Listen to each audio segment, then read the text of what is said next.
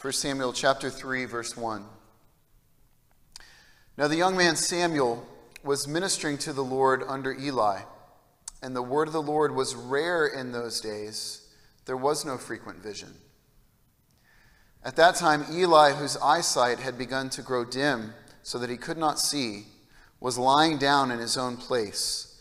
The lamp of God had not yet gone out, and Samuel was lying down in the temple of the Lord, where the ark of God was. Then the Lord called Samuel, and he said, "Here I am," and ran to Eli and said, "Here I am, for you called me." But he said, "I did not call. Lie down again." So he went and lay down. And the Lord called again, "Samuel." And Samuel arose and went to Eli and said, "Here I am, for you called me." But he said, "I did not call, my son. Lie down again." Now Samuel did not yet know the Lord, and the word of the Lord had not yet been revealed to him. And the Lord called Samuel again the third time, and he arose and went to Eli and said, "Here I am, for you called me." Then Eli perceived that the Lord was calling the young man. Therefore Eli said to Samuel, "Go lie down, and if he calls you, you shall say, 'Speak, Lord, for your servant hears.'" So Samuel went and lay down in his place. And the Lord came and stood, calling as at other times, "Samuel, Samuel." And Samuel said, "Speak, for your servant hears." And the Lord said to Samuel, "Behold, I am about to do a thing in Israel at which the two ears of everyone who hears it will tingle. On that day I will fulfill against Eli all that I have spoken concerning his house, from beginning to end. And I declare to him that I am about to punish his house forever for the iniquity that he knew, because his sons were blaspheming God, and he did not restrain them. Therefore I swear to the house of Eli that the iniquity of Eli's house shall not be atoned for by sacrificing or offering forever." Samuel lay until morning. Then he opened the doors of the house of the Lord, and Samuel was afraid to tell the vision to Eli. But Eli called Samuel and said, "Samuel, my son." And he said, "Here I am." And Eli said, "What was it that he told you? Do not hide it from me. May God do so to you and more also if you hide anything from me of all that he told you." So Samuel told him everything and hid nothing from him. And he said, "It is the Lord. Let him do what seems good to him." And Samuel grew, and the Lord was with him, and let none of his words fall to the ground. And all Israel, from Dan to Beersheba, knew that Samuel was established as a prophet of the Lord. And the Lord appeared again at Shiloh, for the Lord revealed himself to Samuel at Shiloh by the word of the Lord. This is the word of the Lord. We say thanks be to God. Thanks be to God. Let's pray.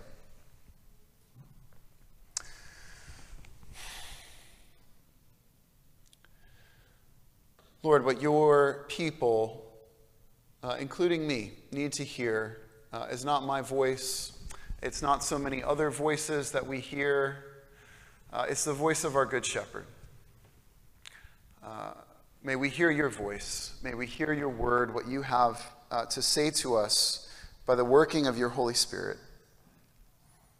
We ask this according to Jesus' grace. We pray in his name. Amen. In Cormac McCarthy's novel, No Country for Old Men, you may know of the movie. It was a Best Picture film. The main character, Sheriff Bell, has been fighting this losing war against drug traffickers on the U.S.-Mexico border, trying to understand the evils of a world in a new generation. When he stops at a diner for lunch, and he asks the waitress if they had the paper, and their conversation that you might hear in any number of places today goes like this. The waitress says, "I don't know. I quit reading it." And Sheriff Bell says, "I don't blame you. I would if I could." The waitress says, "I don't know why they call it a newspaper. I don't call that stuff news." And Sheriff Bell says, "No." And the waitress says, "When was the last time you read something about Jesus Christ in the newspaper?" Bell shook his head. "I don't know," he said. "I guess I'd have to say it would be a while." Waitress said, "I guess it would too. A long while."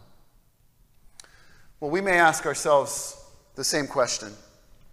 With all the darkness and chaos in the world, in our country, maybe in our own lives, when is the last time that you read anything good that the Lord was doing in our day? What do we do when God appears to be silent? We read in verse 1 of 1 Samuel 3 that the word of the Lord was rare in those days. There was no frequent vision. Had the Lord forgotten his people? Had their sins, which were severe in this time, created an impassable rift between them and God? In the previous chapter, we saw that even the priests, those who were supposed to be leading the people to God, had become corrupt and were leading them astray. But the Lord was gracious to bring the corrupt priests low and to raise up a new priest after his own heart. And here we see that the Lord will raise up a true prophet who will speak his life-giving word to a people who find themselves in darkness and silence. And the word of the Lord, which at the beginning of this chapter has not been heard in Israel for some time, by the end of the chapter will come to all Israel. And so 3 things that we see in this passage. This is my outline today. The necessity of God's word, the power of God's word, and the gift of God's word. First, the necessity of God's word. First couple verses set the stage. The story begins with Samuel as a boy, a young man, ministering to the Lord in the presence of Eli. And we're told in verse 2 that Eli's eyesight had begun to grow dim so that he could not see. Eli, the high priest, can no longer see well physically, but he can also, as we saw in the previous chapter, no longer see well spiritually. He's enabled his sons to make a mockery of the Lord's sacrifices, and he himself has been complicit in their sins. Verse 3, the lamp of God had not yet gone out. You see, there was a torch in the tabernacle that burned all through the night until the dawn. And so whatever's about to happen, it took place in the early hours of the morning. But this picture is also meant to be symbolic. Eli's eyes are dim, and the lamp in the tabernacle is going out. God's word is rare, and the light it brings is fading, but it's not yet extinguished. There's still hope. And this may be where we find ourselves now. It can feel like the light of God's word is fading, and the darkness is winning. But there's hope. Because here, in the early hours of the morning, when the world is at its darkest, it's when the Lord speaks. And as he did in the beginning, he speaks light into the darkness. Verse 4, then the Lord called to Samuel, apparently in an audible voice, and Samuel replies, "Here I am," pops out of bed, and thinking it was Eli who had called, he runs to him. But Eli, probably annoyed at being woken up, explains he didn't call for him, and he sends him back. Now maybe it's significant here that Eli is lying down in his own place, but Samuel, we see in verse 3, is lying down in the temple where the ark of God was kept. Samuel's in the presence of the Lord. And while we may feel like God is silent, how often are we going into his presence to listen for his voice? Are we carving out the time in our lives to be still before him, that we might have the chance to hear his word? Now the Lord calls to Samuel twice more, becomes almost comical before Eli recognizes what's going on. It demonstrates how far from Eli's mind it was that the Lord would be speaking to Samuel. You see, during this time in Israel's history, if you remember anything about the book of Judges, this comes right after that. And in Judges we read, there was no king in the land, and everyone did what was right in their own eyes. Everyone listened to their own voice. They were their own authority. The picture that we get, to take a very current example, and I'm borrowing this from my wife's vocation, she's a teacher, is of trying to have a conversation over Zoom with a bunch of little children. If there's not one voice that's recognized as authoritative, that of the teacher, If no one is recognized as leading and guiding, then it creates absolute chaos and noise. Am I right? Well, this in many ways is where we find ourselves today. If we're not recognizing and hearing God's word, his voice, then there are plenty of other voices that we will listen to. Whether the voices of ourselves or our neighbors or political pundits on the right or on the left. Whatever the voices, they are poor substitutes for God's voice, for God's word. Now, I'm not saying that we shouldn't be engaged in the world, but that we should not be discipled by anything or anyone except God and his word. As we engage our culture, we must be resolute and say with Peter in John 6, when the crowds are leaving Jesus, Peter says, Lord, where else would we go? Only you have the words of eternal life. We see in verse 7 that Samuel did not yet know the Lord. Now, this is much different than the statement in the previous chapter that Eli's sons did not know the Lord. They didn't care to because of their willful blindness. But what this is saying, goes on to clarify, is that Samuel had not yet had any personal experience to recognize the Lord when he called. And so Eli tells him in verse 9, go, lie down, and if he calls you again, say, speak, Lord, for your servant hears. Well, the Lord does call a fourth time, and in verse 10, it says, he came and stood, and he calls again, Samuel, Samuel. The repetition of his name echoes God's call to Moses from the burning bush, where God called out Moses, Moses. And as the Lord had promised to be with and to speak through Moses, so the Lord will be with and he will speak through Samuel.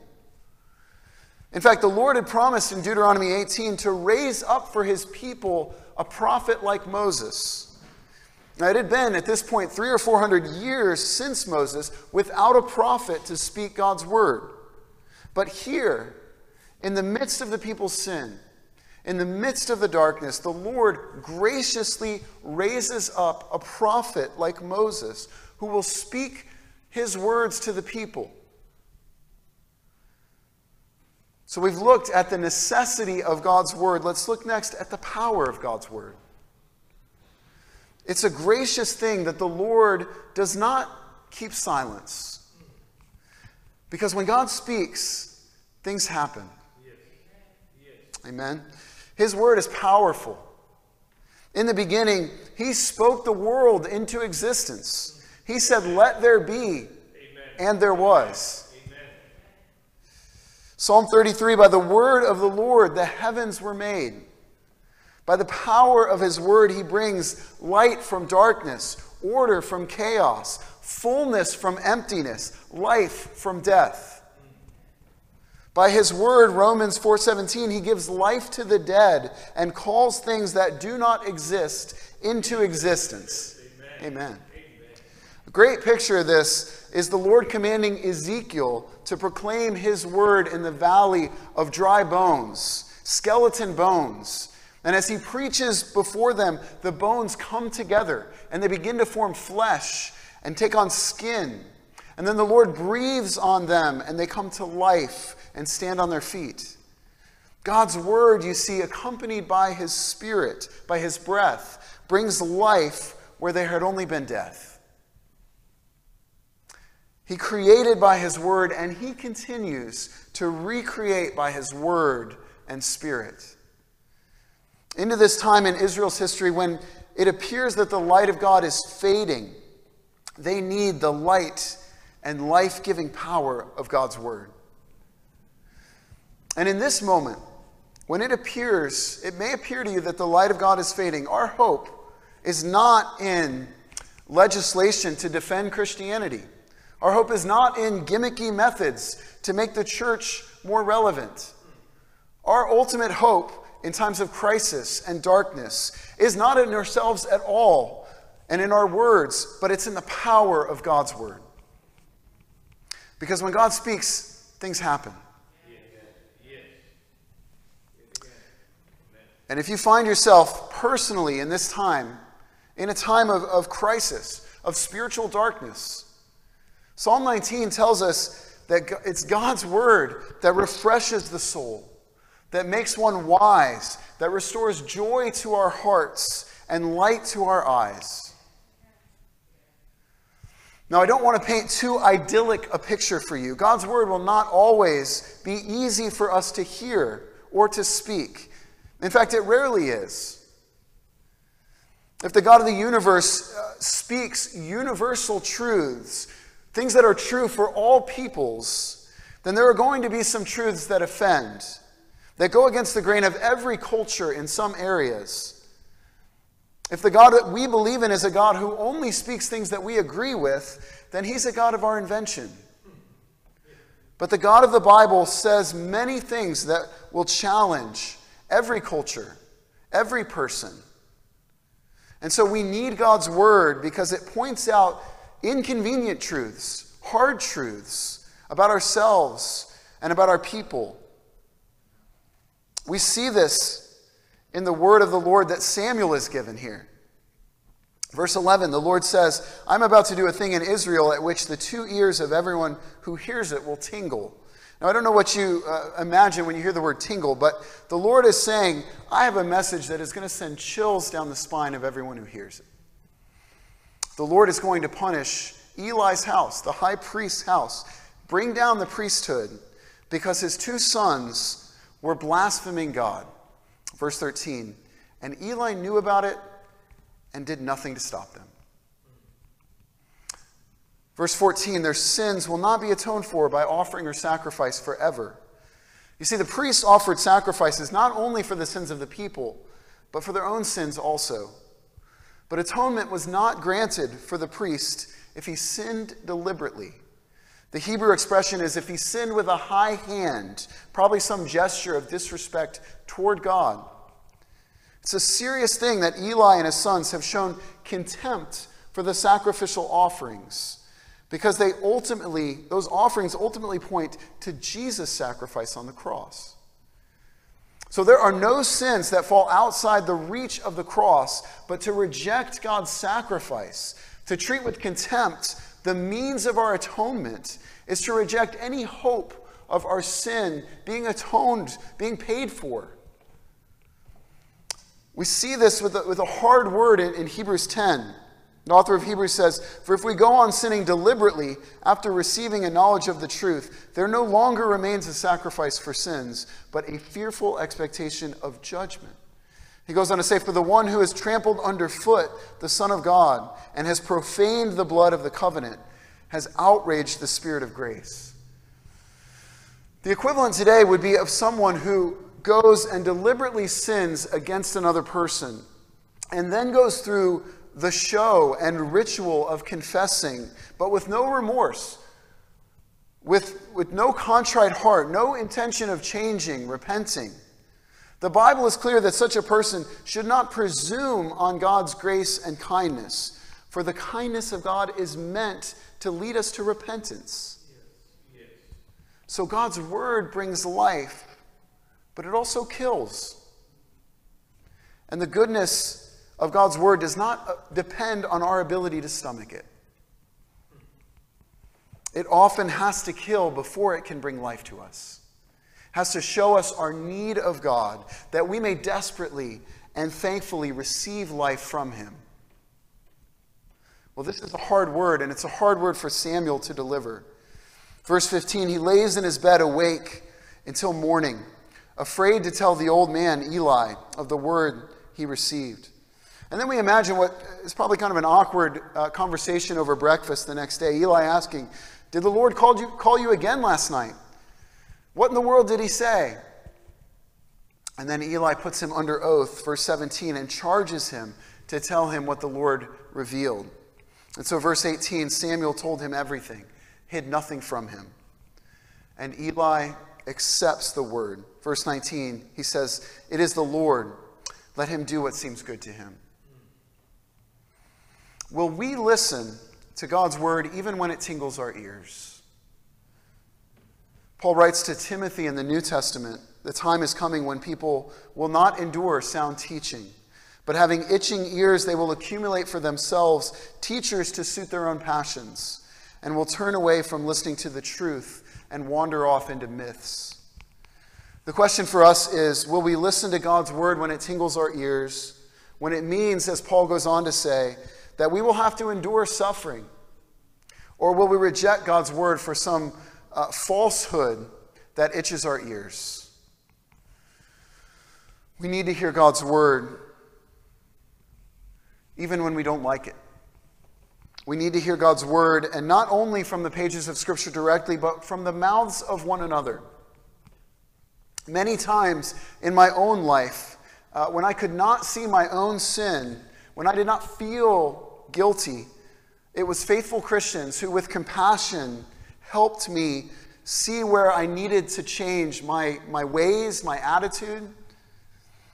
This happens all the time in marriage, and marriage is really a microcosm of Christian community. But there have also been many times in my life when I could not see my Savior, when I didn't feel forgiven, that faithful Christians with compassion helped me see the gospel, helped me see that in Jesus Christ I am forgiven. Dietrich Bonhoeffer writes a lot about this in his great book on community life together. He writes that God has willed that we should seek and find his living word in the witness of a brother or sister, in the mouth of another person, another Christian. Therefore, the Christian needs another Christian who speaks God's word to him. He needs him again and again when he becomes uncertain and discouraged, for by himself he cannot help himself. He needs his brother or sister as a bearer and proclaimer of the divine word of salvation. He goes on to say that the Christ in his own heart is weaker than the Christ in the word of his brother or sister. His own heart is uncertain. His brother's or sister's is sure. You see, there's power in hearing God's word from the lips of another. So we've looked at the necessity of God's word and the power of God's word. Let's look lastly at the gift of God's word. The last few verses here show a complete reversal from the first few verses. Samuel, who had been Eli's pupil, is now the one who's explaining things to his former master. Samuel, called a young man at the beginning of this chapter, has continued to grow not only as a man, but now as a prophet. Verse 20, all Israel from Dan to Beersheba, these are the northern and southern borders of the kingdom. All Israel knew that Samuel was established as a prophet of the Lord. And the true test of a prophet was whether their word came to pass. And verse 19 seems to indicate this. The Lord did not let any of Samuel's words fall to the ground. In the coming chapters, if you read on, you'll see that the punishment of Eli's house. You'll see the punishment of Eli's house, but the emphasis in the closing of this chapter is not on the end, but it's on the new beginning that the Lord has brought about. God speaking through Samuel, not a one-time thing, but verse 21, the Lord again appeared at Shiloh. He continued to speak his word to Samuel and through Samuel. The life-giving word of God, which had been rare and which was desperately needed, was now abundantly present. The word came to all Israel through Samuel. And the Lord still speaks today. Now, we shouldn't expect to hear an audible voice of God as Samuel did. I never have. Samuel was uniquely raised up as a prophet like Moses. Those are few and far between. But God still speaks. We see at the beginning of the book of Hebrews, long ago, at many times and in many ways, God spoke to our fathers by the prophets. But in these last days, he has spoken to us by his Son, whom he appointed the heir of all things, through whom also he created the world. He is the radiance of the glory of God and the exact imprint of his nature, and he upholds the universe by the word of his power. Throughout the Old Testament, at various times and through various prophets, God sent his word. The word of the Lord is almost spoken of in a way that it's personified by the prophets, spoken of as a person. The word of the Lord came to me and said. But God has spoken most necessarily, most powerfully, and most graciously by his Son, through whom he created the world. The Word, who was a person, who became flesh and blood and dwelt among us. Jesus Christ is the fulfillment of all the words of the Lord that came through the prophets. If each word of the Lord was a puzzle piece, the picture that it would show was the face of Jesus Christ. He is the full revelation of who God is, the radiance of the glory of God, the exact imprint of his nature.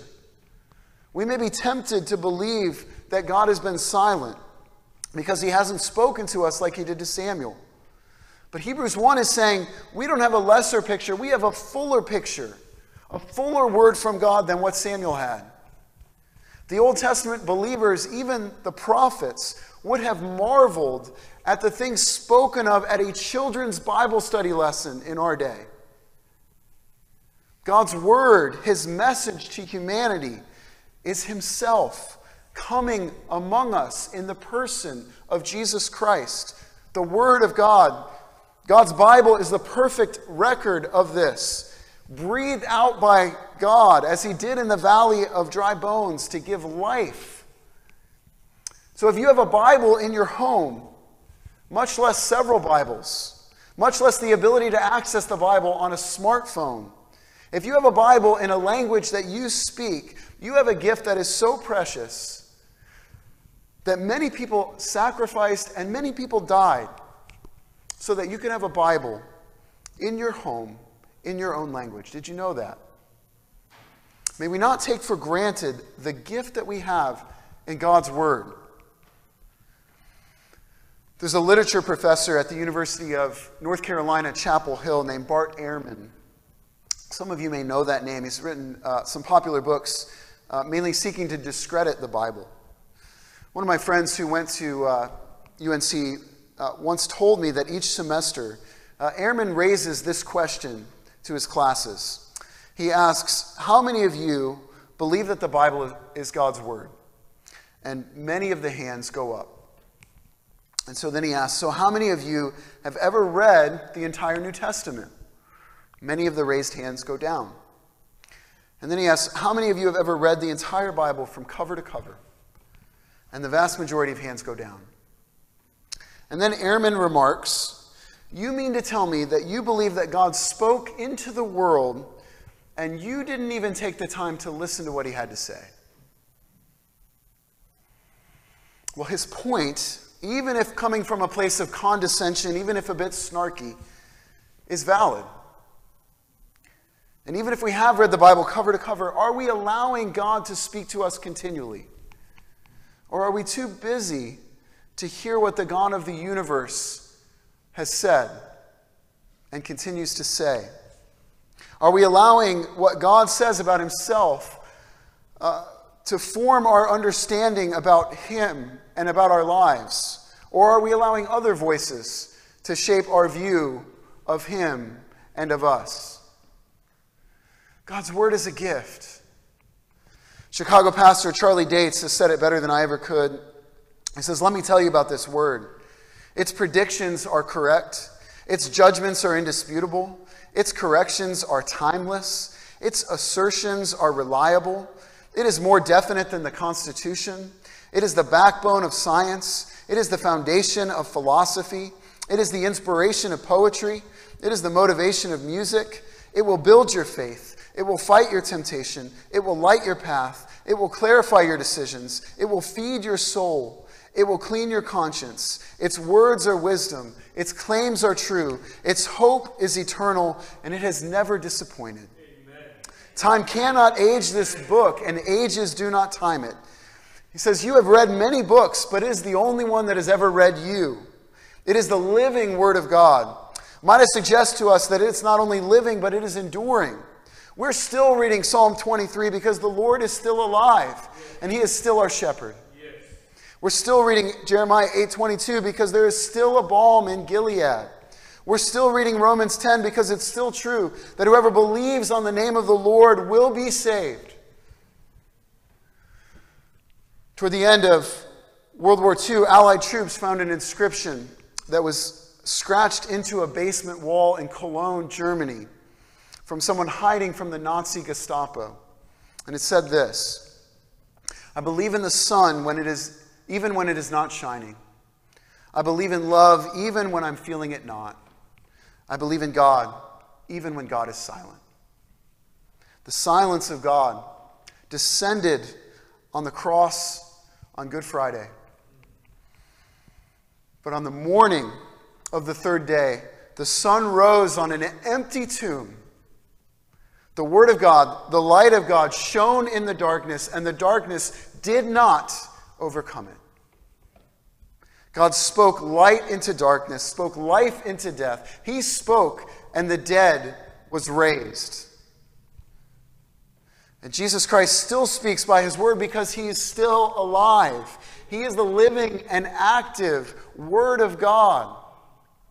And his word to us that we see in the resurrection is that death is not the end. That one day there will be no death. There will be no sadness. There will be no tears. There will be no sickness. God himself will dwell with us. He will be our light. He will be our God. We will see him face to face. So are we bold enough? Do we have childlike faith enough to dream about what God can do in our day? Not to dream about what we can accomplish, but to dream about what the Lord can accomplish in us and through us, in this church, in this city. Do we have childlike faith enough to trust in a God who speaks and by his word turns darkness to light and raises the dead? Will you pray with me?